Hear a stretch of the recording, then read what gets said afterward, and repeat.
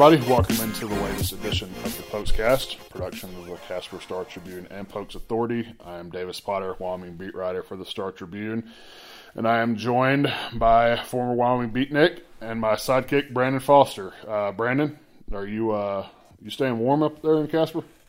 Yeah, it's practically tropical up here, it sounds like, compared to the rest of the U.S. right now. Yeah, I don't think it sounded like it wasn't actually quite as bad down in Laradice as it had been up here. I don't know. We had like 5 straight days of, peaking at -2. Yeah. Well, it's been like -8, -10 down here. So, okay. At a certain point, it just gets so cold that it doesn't really matter. You just become numb at a certain point, So I think that's sort of what we're dealing with down here. But yeah, I mean, I guess we're in a much better situation. Can't complain that much when compared to what Texas is dealing with right now with some of the power outages that I'm reading about. Yeah, so. At least the power's on. Yeah, and I mean, I think at a certain point I just stopped going outside, so it doesn't make that big of a difference what temperature it is one way or the other, except when I'm letting the dog out. So yeah. Well, our technology is working good enough for us right now. We're actually able to record this, so I think we're better off than a lot of other people. But Brandon, let's just go ahead and dive into this, and we'll start with some basketball because while I know the Boise State Utah State series that's being played this week is getting most of the attention in the Mountain West, and rightfully so, considering the postseason implications for those two teams. There's a pretty good, or wild, or crazy, or at least entertaining, whatever adjective you want to use, game on Wednesday night down in Colorado Springs between Wyoming and New Mexico. The Cowboys end their 4-game losing streak by beating the Lobos 83-74 in overtime in the first game of that series, and Wyoming did it without having its head coach for the last 26 minutes of that game after Jeff Linder got ejected late in the first half, and nobody really knows why or really, I guess, what he said or did to get the hook that fast. But yeah, entertaining game regardless of how you look at it. Yeah, and I'm sure they were both itching to get back out there, but good on them being able to pull a win out against a team, at least on the standings, that looks like a team you should beat. I'm guessing New Mexico's a bit of a wild card with everything going on this year, but yeah, it sounded like I guess not having covered Linder, were you surprised to see that, or what's his demeanor typically like on the sidelines? Well, those were his 3rd and 4th technicals of the season. So, okay. Yeah, he's a pretty animated guy on the sideline. So I mean, it's not a shock that he picked up a technical. I think the bigger surprise was the fact that they came, consecutively in that moment, and then before you knew it, he was gone. And I know that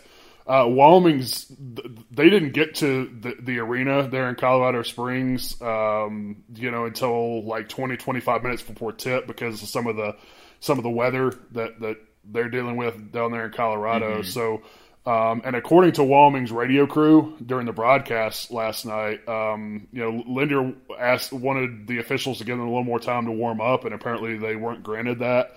So apparently he was already sort of miffed going into that game because of that. Right. And then whatever was said or whatever he did late in the first half sort of, was everything sort of came to a head at that moment, I guess. Mm. I asked Ken DeWeese, who's one of their assistants, and filled in as the acting head coach last night because he filled in for Linder and talking to us post-game, and I asked him, if he got any explanation from the refs as to what Linder specifically did or said to get those back-to-back tees and get tossed, and he said that they never got an explanation. So, I don't know if they heard what he said, but mm-hmm. It's like outside of the referee and Jeff, I don't know if anybody really knows what was said or what he did, but apparently it was enough to get him an early exit and an early shower. But it's easy to look at New Mexico's record and particularly everything they've had to deal with this year and say, man, you struggled to beat, that bad of a team. You had to go to overtime to beat them. But considering Wyoming, as at least lately in conference play, it hasn't been that great for them either. Again, came in losing 4 straight games. Everybody's sort of dealing with this weather situation. You're having to go to I guess technically the road team, playing on a neutral floor. And just the way this season has gone amid the pandemic, I think it would have been really easy for Wyoming, particularly when you lose your coach. New Mexico opens the second half on a 20-9 run and takes a 7-point lead, which matched their largest lead of the entire game. I think it would have been easy for even Wyoming to just be like, just sort of throw in the towel. But, they end up rallying from a couple of different 7-point deficits, have 6 players scoring double figures.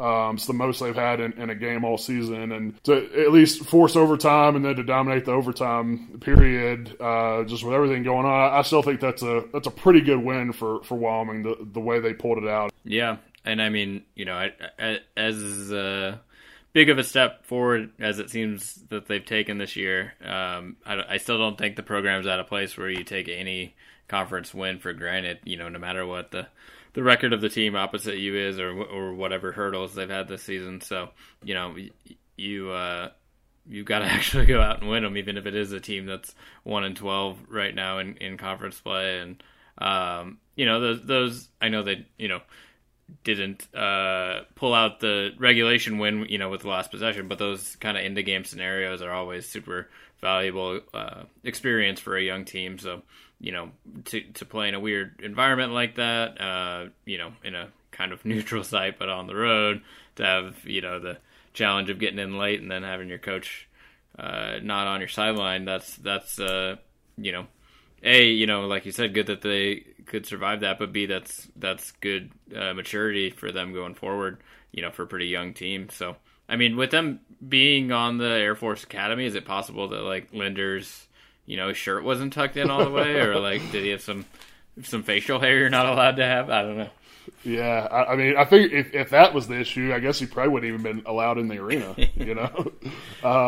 But side note to that, too, I'm checking with Wyoming just to confirm this, but I don't believe there's any further punishment in terms of game time that Jeff will have to miss. I don't think that extends past one game, so I'm pretty sure he's going to be back on the sideline coaching in the series finale on Friday. But it was interesting, in this game, Wyoming hit 13 threes. Which obviously helped, and they can shoot. That's sort of what they do. But I think the biggest difference in this game and what allowed them to pull it out was the fact that they held their own on the glass. I mean, they still finished. They still lost the rebounding battle technically. They finished -4, but for them to hold their own against a New Mexico team that came into this game as the top offensive rebounding team in the conference. That I think that says a lot to. Sort of the effort and sort of the want to that Wyoming had there in the second half to not let that thing get away from them. When they were trailing by 7 and were on the verge of New Mexico sort of pulling away and putting that thing away. But Wyoming pulled down a season high 13 offensive rebounds and led to 12 second chance points. So gave themselves all sorts of second and third opportunities to score and really took advantage of those. And a big night for Hunter Thompson, who's really been struggling. Has been an extended shooting slump for really the entirety of the conference season. I mean, he had in their conference opening win at Fresno State back in early January, he went off for 22 points and he hit 7 3-pointers. And since that time, he had not scored more than 6 points in a game. And came back and finished 5 of 8 from the floor, knocked down 4 threes, had 14 points, and even pulled down 5 rebounds, which for anybody that's followed Wyoming in the last few years knows that's a pretty big number for Hunter. And that's something that this team needs. And do I think like Hunter Thompson's lack of scoring and this shooting slump is the reason that Wyoming has struggled so much, for most of the conference season? No, I don't, because again, I mean, that whether he's hitting shots or not has nothing to do with what you do on the defensive end, and for them to continue to allow teams to shoot better than 50% from the floor. That's obviously been the most glaring issue, but last night they hold New Mexico to around 43%, which Jeff Linders has said, during this season that, if we can just hold teams to under 50% with the way that we can score and the way we can shoot, we like our chances. And sure enough, they did that and got the most balanced offensive performance that they've gotten all season to pull that out. But yeah, I mean, for them to show progress, I think on the defensive end and particularly on the glass in that game, again, considering the matchup that they win, I think that's a good sign for them as they try to finish this regular season strong. Yeah, and with the San Jose State series coming up after that, that's 2 more potentially winnable games. And I know we've talked before about probably the final standings aren't necessarily the end-all be-all for this team this year. If you can potentially finish out of the bottom 4 with a few wins down the stretch here, I think that's something you can live with. Can you remind me, will the Utah State series, is there any chance they will reschedule that, or is that pretty much off the books at this point? That's a good question, because they've only got, assuming that they actually play the San Jose series next week, they've only got 1 week before the Mountain West tournament starts, or supposed to start, and so they've got 2 series that they have to make up. Yeah, UNLV too. So, I mean, at this point, I only see one of those being made up. Again, assuming that they play the San Jose series next week and don't have another open week where they could do that. But you also, it's not just Wyoming. You've got to line up the schedule with UNLV or Utah State, and I just wonder, with so many of these series being postponed, because you've seen it for, I mean, almost every week of the conference season, there's been a series postponed or canceled. And with the fact that they have to, or they say that they're going to work to make up all of these. I start wondering, are they going to make up or just do away with this series where you have a one of the top teams or one of those NCAA tournament hopeful teams that we've talked about playing a lesser, a team in the bottom third of the standings? Are they just going to make up the games where you have 2 good teams playing each other rather than risk if you're the conference and you're looking out and trying to protect yourself and protect the teams that have a chance to make the NCAA tournament? Are they just going to, do away with the series with the good teams against the bad teams, so to speak? Yeah, that'll be interesting to watch, because I doubt the conference is ever going to come out and say that, but that could very well play into, do they want to have Utah State play 2 games against Wyoming as opposed to, okay, Wyoming, why don't you just go play those 2 UNLV games and not screw up one of our top 3 teams? Yeah, because I think Colorado State and Utah State series is one that was recently postponed. So, there's not enough time in the schedule where all these teams can make up multiple series. So you're going to have to pick and choose. Right. So, I don't know. It's going to be interesting. But as far as Wyoming goes, now they'll look for the sweep. I think it would just be, if they could pull it off on Friday in the rematch, I think it'd be only their second sweep of the conference season. They swept Nevada. So I might be missing one. I'd have to go back and look, but I think it would. I think this is just a chance for just their second sweep. So something that's on the table for the Cowboys on Friday. Then switching a little bit to the women's side, they could possibly go an entire month without playing a game, because the Cowgirls just had their series against New Mexico this week postponed.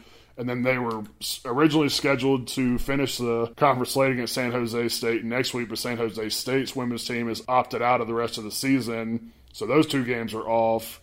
I guess depending on maybe New Mexico's schedule next week, because I'm assuming New Mexico has 2 games scheduled because San Jose is the only team on the women's side that's opted out. So New Mexico's got games that it has to play next week. So I don't know maybe if the series against New Mexico will be made up or not, but with that series for the women being postponed this week, they could possibly go nearly a whole month until they play another game in the Mountain West tournament, which is interesting. Yeah, that's not ideal way to ramp up into your postseason. Yeah. So and they're coming off a sweep of Utah State. And that got them back to 500 in conference play. They would have to, win the conference tournament too at this point to get the automatic bid to the NCAA tournament. But yeah, that's to have a whole month possibly to wait to have to play a game. That's gotta.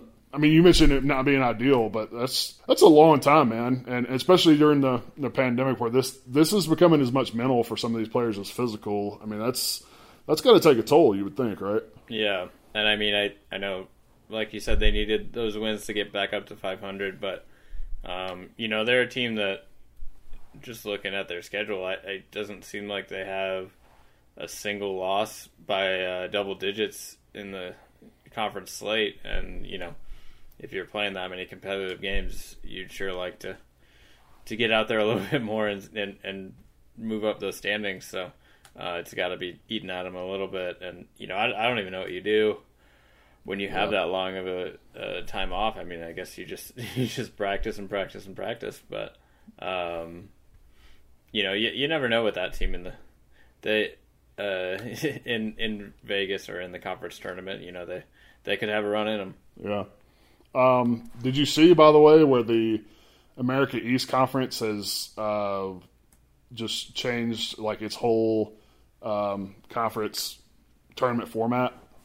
No, I had not.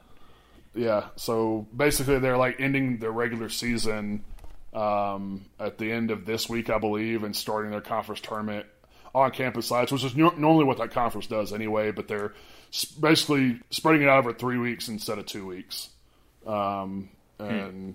Basically splitting their teams up into pods. So I know we had a whole conversation on that last week, but yeah, it's just going to be interesting to see what all these teams end up doing. And I certainly don't think that's the last conference that'll end up making some changes.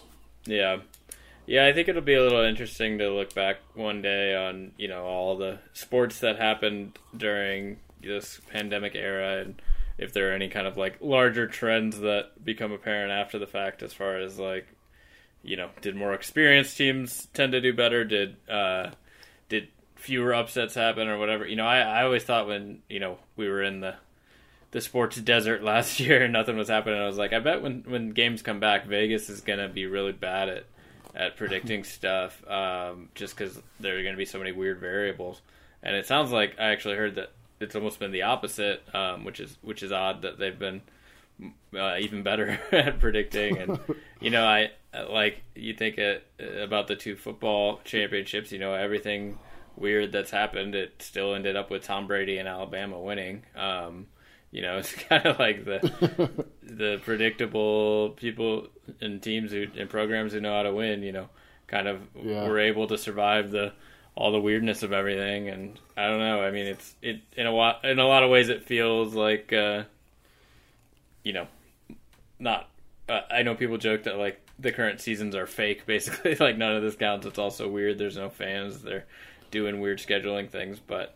Obviously, it matters in the moment to the players and the coaches, but it's just there's so much weirdness going on. It's kind of sometimes hard to evaluate what's happening. My hockey team just had to play 7 games in a row against the Arizona Coyotes, and somehow did not win most of them, despite Arizona being terrible. It's just it's a weird time for sports in general, and you certainly have sympathy for these players sitting out for a month, but I guess hey, at least you're potentially playing another game come March. Yeah. Wait, are they the Arizona Coyotes? They used to be the Phoenix Coyotes. Has that changed? Yeah, they changed their name, I believe, because they're probably playing Glendale or something. But yeah, my Blues had been basically winning all their games. Then suddenly it's like, hey, here's 7 games in a row against a terrible team, and they forgot how to win a game. Yeah. So that's 2021 for you. Well, it also shows you how much I keep up with the NHL. So Well, yeah, there's going to be this team in Seattle called the Kraken. I do know that just because their logo and everything was really awesome when they announced that. But yeah I was going to say I don't know if Vegas has ever been mistaken as being bad at picking games. Like that, I don't, dude. I still don't. I'll never really understand that. But those casinos out there don't build themselves, so that's true. Yeah. But yeah, it's because it's all rigged. It's all very fake, and teams, throw games. No, I'm joking. Yeah. All right, Brandon, we can go ahead and take a break there, and when we come back, we'll transition to football and dive a little bit more into what Wyoming's offense might look like under new offensive coordinator Tim Polasek. Yep.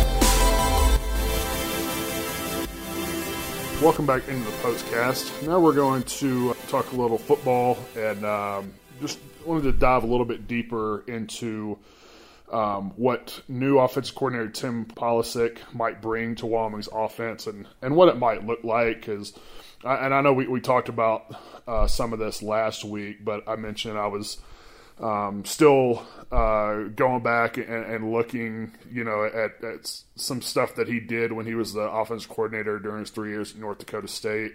So I've done that now, and I actually wrote a piece for last weekend's paper that's online too at trib.com and pokesauthority.com for any of you that might want to check that out. There were a couple things just going back and watching some of the game tape from some of the games of his when he was the OC there that really stuck out to me. And the first one really is distribution and formations that he ran there. And when I talk about distribution, it seemed like he really got everybody involved in the offense. I mean, they were just as likely to throw to a running back and fullback as they were a tight end or a receiver. And I know Wyoming obviously has done some of that. They throw to their running backs a lot too. Xavier Valladay is actually one of their better proven pass catchers at this point that's still on the roster. But it just seems like going back and watching some of the film that you just never know exactly where the ball is going to go on any given snap. And in terms of formations, I know Wyoming also, they run a lot of different formations and personnel packages, or they did in Brent Vigen's offense. But it just seems like under Tim, and we haven't been able to talk to him yet. He has not been made available to the local media since he was hired as Wyoming's OC yet. So haven't been able to talk to him, and ask him questions about exactly what his ideas are and what he might add, since he was the play caller at NDSU. But just looks like they run a lot of different formations, but and run the same play out of that, so they don't always give you the same look. So I think that might be something that might be a little bit different than what Wyoming did under Brent Vigen. But also the second impression that I really got, or that stood out to me watching the film, is just how much the quarterbacks were involved in the running game with Carson Wentz and Easton Stick, the quarterbacks he had there at NDSU. Each season that he was there, the quarterbacks were among their top 3 rushers on the team, and they did it some out of empty sets, which is something, Brandon, you might can speak to this too, having, covered that offense when Josh Allen was here, but I don't recall hardly ever seeing Wyoming get in an empty set, which is, just the quarterback and no running backs back there with them. At the least, usually they would operate out of 11 personnel where they at least had one running back and one tight end. But they ran the ball a lot out of empty sets, but they didn't get in empty sets just to set up the run, just to spread, try to spread out the defense and create run lanes for the quarterback. They also passed out of that, which is something I don't know if I've ever seen Wyoming do over the last 2 seasons and 2+ seasons. So, I think some different wrinkles in that aspect. And like I said, you might can recall a time where they went empty. I'm struggling to remember a time where they actually did that. Yeah, I mean, I'm sure someone will dig something up and prove me wrong, but it definitely doesn't seem like something that I can recall them doing much of it at all. Yeah, I'm trying to think back, but I mean, it's always definitely been an offense that has somebody in the backfield, and they're obviously one of the fewer and fewer programs that utilize a fullback in addition to a tailback. So yeah, that's to me that would be a very new look for that offense. Yeah, it's and one thing that I'm interested in though going forward is to see, but because you obviously have the personnel still to do that at Wyoming with Sean Chambers, who's is probably the best running quarterback in the Mountain West. But with his injury history, I do wonder exactly how much they are going to implement that, because I asked Craig Bohl at the beginning of the offseason, are they going to use him as much and expose him as much, given the fact he is yet to get through a full season healthy. And Craig basically said that they've got to develop him as a quarterback and develop his passing ability to where they don't have to be as reliant on the quarterback run to move the ball. So they've got to improve that area so that they can not be as predictable and as one-dimensional with the quarterback running game as they've been at times. But he's too electric of a runner to just completely wipe that out of the playbook. Right. I mean, when you got a quarterback that can, as he proved in the Missouri game a couple of years ago, sorry, Brandon, but like when you got a quarterback that can rip off a 75-yard touchdown run and provide instant offense that way, you're not going to completely throw it out. I do wonder, though, going forward exactly how much they're going to use him in the running game, because they use Carson Wentz and Easton Stick a lot in the running game. I should say Tim Polisic did when he was the OC there at NDSU. I mean, those are two really athletic guys, and I'm not sure people understood at the time, when Carson Wentz was there, just how athletic he was, because he was this big burly 6'5", 6'6", 245-pound guy. That most people thought just had the big arm, but I think a lot sort of like Josh Allen in the Josh Allen mold. He's a lot more athletic than people sort of gave him credit for when he was coming out in the draft. But they used them a lot, in similar ways in zone reads, read options. But so you wonder exactly maybe what that's going to look like at Wyoming, and how often they're going to use him, just from the simple point that they're trying to get him through a full season healthy. Yeah, and it's kind of one of those things. I wonder if there is a perfect answer, because ultimately, if you are going to use the guy's legs, you're also going to put him in a spot where it's going to take some hits. And I mean, obviously, the more you can balance your offense, the fewer hits in theory he takes, when they have to respect that passing game more and more. But at the end of the day, it's a tricky balance to make use of that skill and not put him in a situation where he's gonna take some contact. And I know he's he expects to. He's a quarterback who knows how to run. I'm sure he's willing to take those hits, but I don't think it's a coincidence that he's had 3 season-ending injuries and that he's played this kind of role in the offense so far. I mean, it is definitely some bad luck to it, but when you put him in that position that many times, the chances go up for something going wrong. So, I mean, I wonder a little bit, and I don't have an answer, if there's maybe types of runs you could look at that maybe, if you're getting them on the edge a little bit more instead of running them straight up the gut, if right. that gives them a better opportunity to, pick up 6 yards and get down, rather than, you can, so you're going to run up the A-gap and pretend you're a running back for this down. I mean, that works, but again, you need to finish a season with him behind center if you really want to maximize what you can do in this offense. And I do want to note, Davis, just real quick, I reread the press release from when they hired Tim, and they spell out that it's pronounced Pawlacek, Pawl. So I realized that was spelled out just for you and I, the SEC grads. We should be able to say Paul. Tim Paul hasn't played anybody. So yeah, Tim Pawlacek. I'll try to get that right. I think I was just winging it last week. When did I think I pronounced it wrong too last week, but when did this become the Paul Feinbaum show? That's my name is actually Phyllis, and wait, Brandon, that's just an alias. Brandon Foster, that's an alias. Yeah, where's Phyllis from? Alabama. Alabama somewhere, yeah. Yeah, but I can't remember. Did she die? It's been a while. I have not listened to the Paul show. I just remember there being some vaguely Tom Rinaldi heartfelt feature on Phyllis a couple of years back. Yeah. Dude, I mean, I am originally from Alabama and grew up there in Mississippi, and I don't even listen to that show. I didn't listen to that show growing up, and I certainly don't listen to it now. But I don't know. What were we even talking about? Yeah, I don't know. I got us very off topic.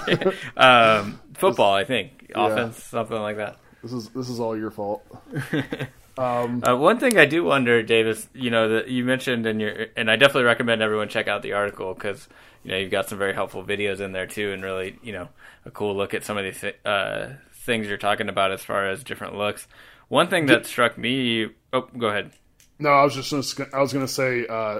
Technically, they're GIFs or GIFs. GIFs, yeah. I still, to this day, don't know how to pronounce that, but if you do, go ahead. I say GIF because the dude who invented it said that it's pronounced GIF, and I feel like GIF, and I feel like if you invent something, you should get to and everyone uses it, you should get to tell people how to say it. But every time I say GIF, people yell at me, so I think GIF is the way to go if you want to be normal. But I do too, because you have Jif peanut butter, and that's spelled with a J, and that's pronounced Jif. So I'm like, well, that's true. If the other one starts with a G, it can't be pronounced the same.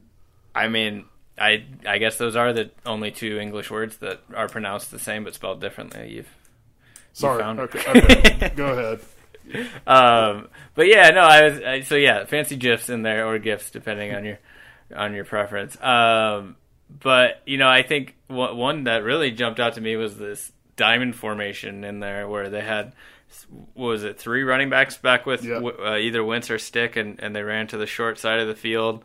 Everybody bit on the running backs going to the short side, and actually I think Stick just ran up the middle for a super long touchdown. Not necessarily the QB run portion of that, but I wonder if Pawlacek will bring an element of using multiple running backs a little bit more in the backfield that aren't, just a tailback and a fullback. I don't feel like when I was on the beat, they did a whole lot of putting 2 ball carriers back there. They obviously use a fullback a lot, but not. They weren't handing the ball off very much to their fullbacks.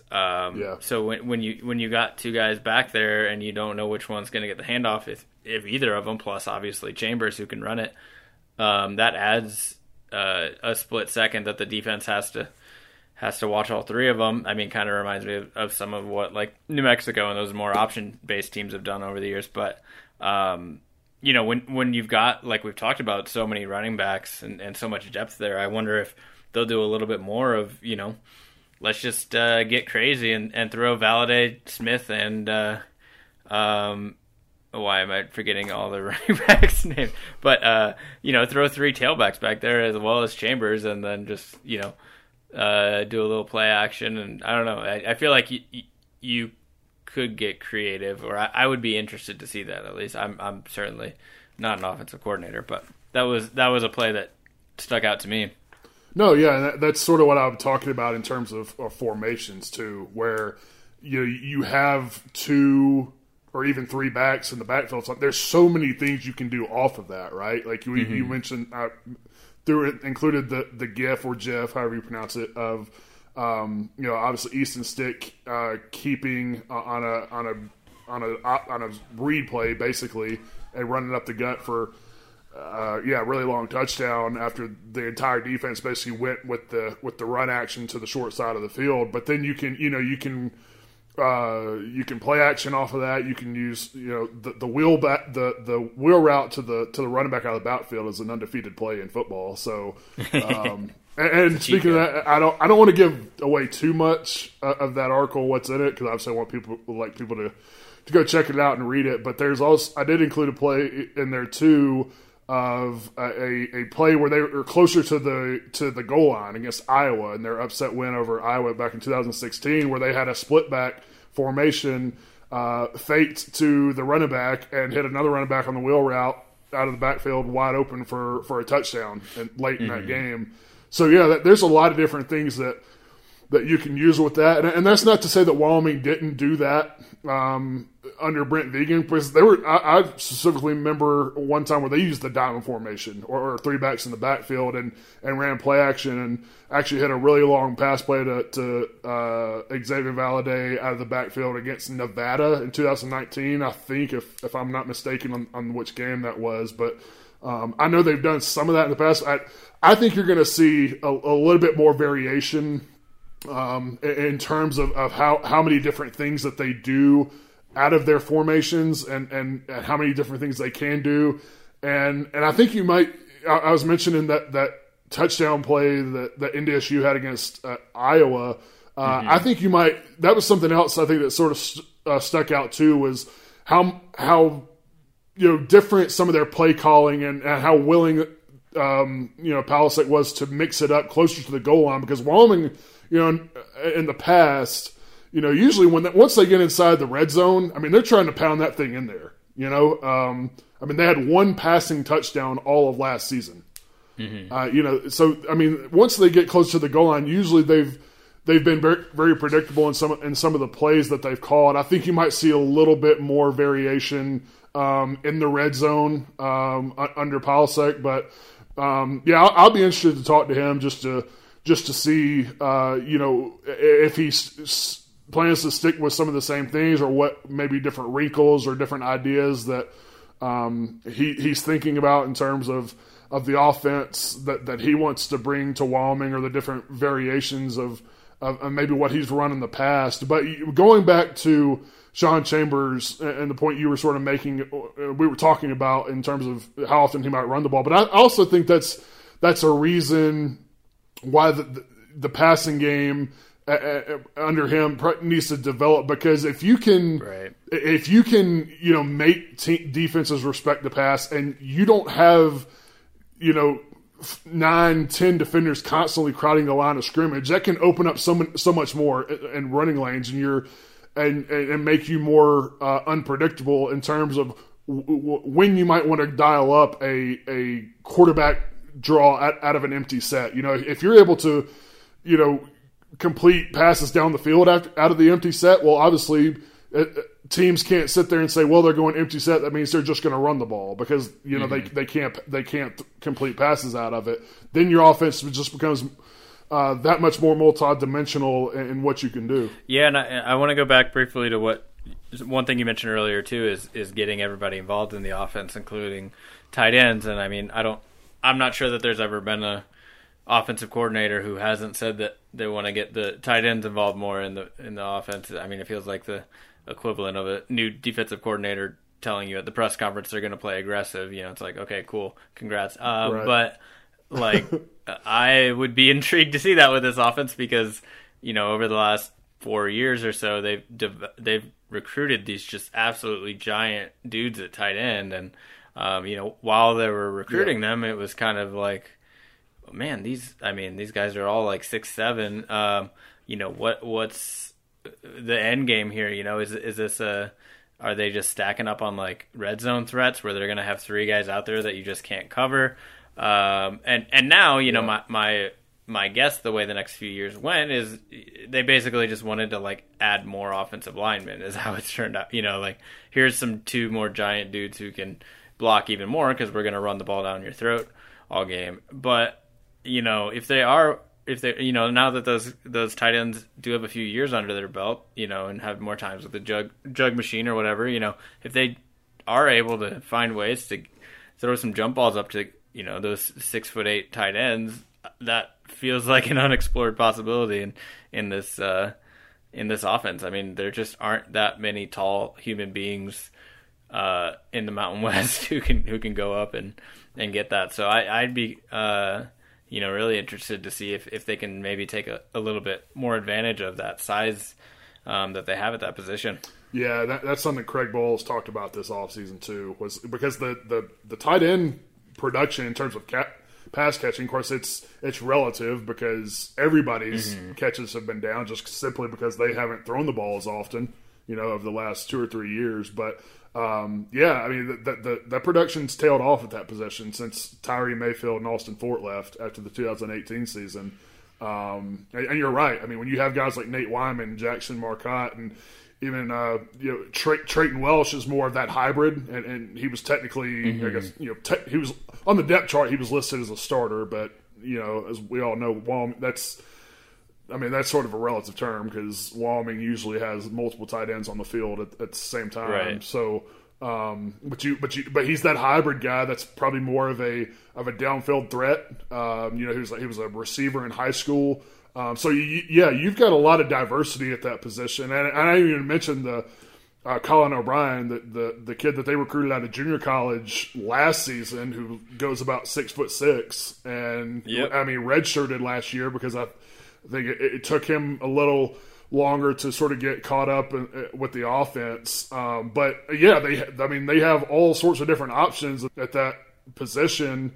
And different ways that they can sort of utilize guys. I mean, you can use them as true tight ends. You can use them as H-back. You can, as I mentioned with Trayton Welch and maybe even Parker Christensen, those are guys who you can even split out in the slot, let them operate more as a receiver. So yeah, I would expect some of that in Polasek's offense because even Craig Bowles said that that's a position that they need to get more involved in the passing game, and they have sort of the versatility where they can use different guys in different ways. So that's going to be interesting to see how they ultimately end up using everybody and how much they end up using the passing game in general after what we've seen the last few years.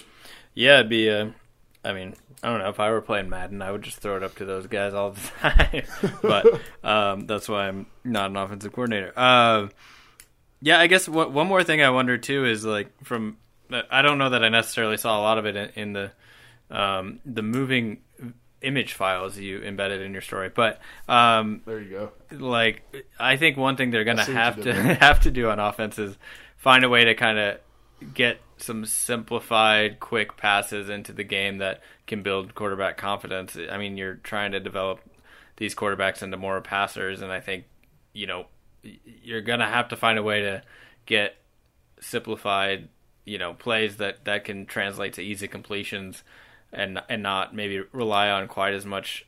I know Sean's been in the offense for years now, so there's some familiarity there, but I mean, it just feels like if you want to complete more passes, you need to throw some more simple plays out there. I mean, is that something that you expect that Polasek will bring, or has I guess has Bowl talked much about how do you go about building up a quarterback's confidence as a passer? Well, yeah, and Craig hasn't talked about that specifically this offseason, but I mean, you can see just from Polasek's time at NDSU, I mean, there's a lot of those, where they're in 12 personnel or even just 11 personnel where, you're booting to a tight end where, he's coming off the end, or if you have two tight ends where the backside tight end is dragging all the way across the field. But I would expect a lot of that.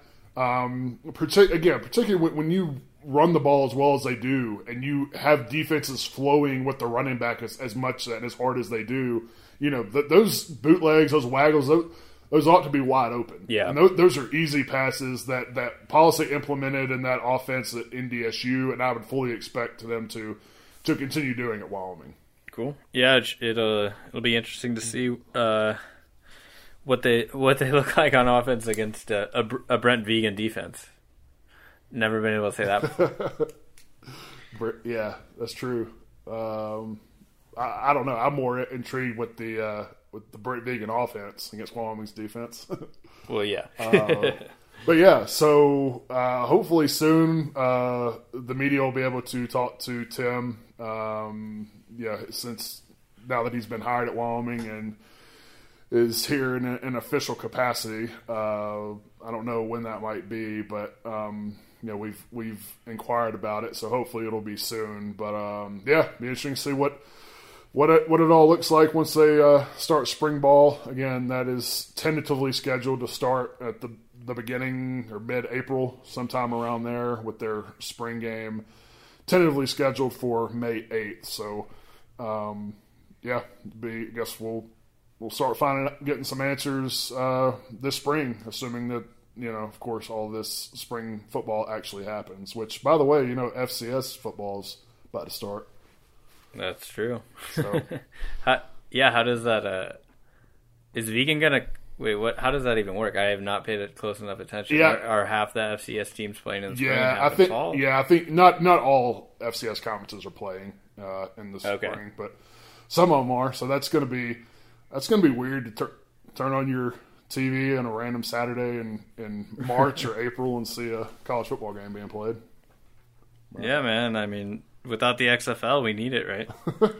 No, I'm ready for the XFL to come back, man. It's got to make another comeback. Oh yeah, it's the league that dies but never actually dies. So it was The Rock bought it out, right? Is that right? I have no idea. I haven't kept up with. I think he did. Bring back the Battlehawks, Caw. That's my team. All right, Brandon, I think we can go ahead and wrap it up there. As always, tune into Trib.com, PokesAuthority.com for all of our coverage. You can follow us on Facebook and Twitter at Pokes Authority. You can follow me on Twitter at Davis E. Potter. You can follow Brandon on Twitter at BFoster91. This podcast is on iTunes, Google Play, Spotify, and Omni, so be sure to subscribe, download it, and give us that 5-star rating. Brandon, appreciate you joining me as always. Thank all of you guys for listening, and we will talk to you again next week. Cool. We'll see you then.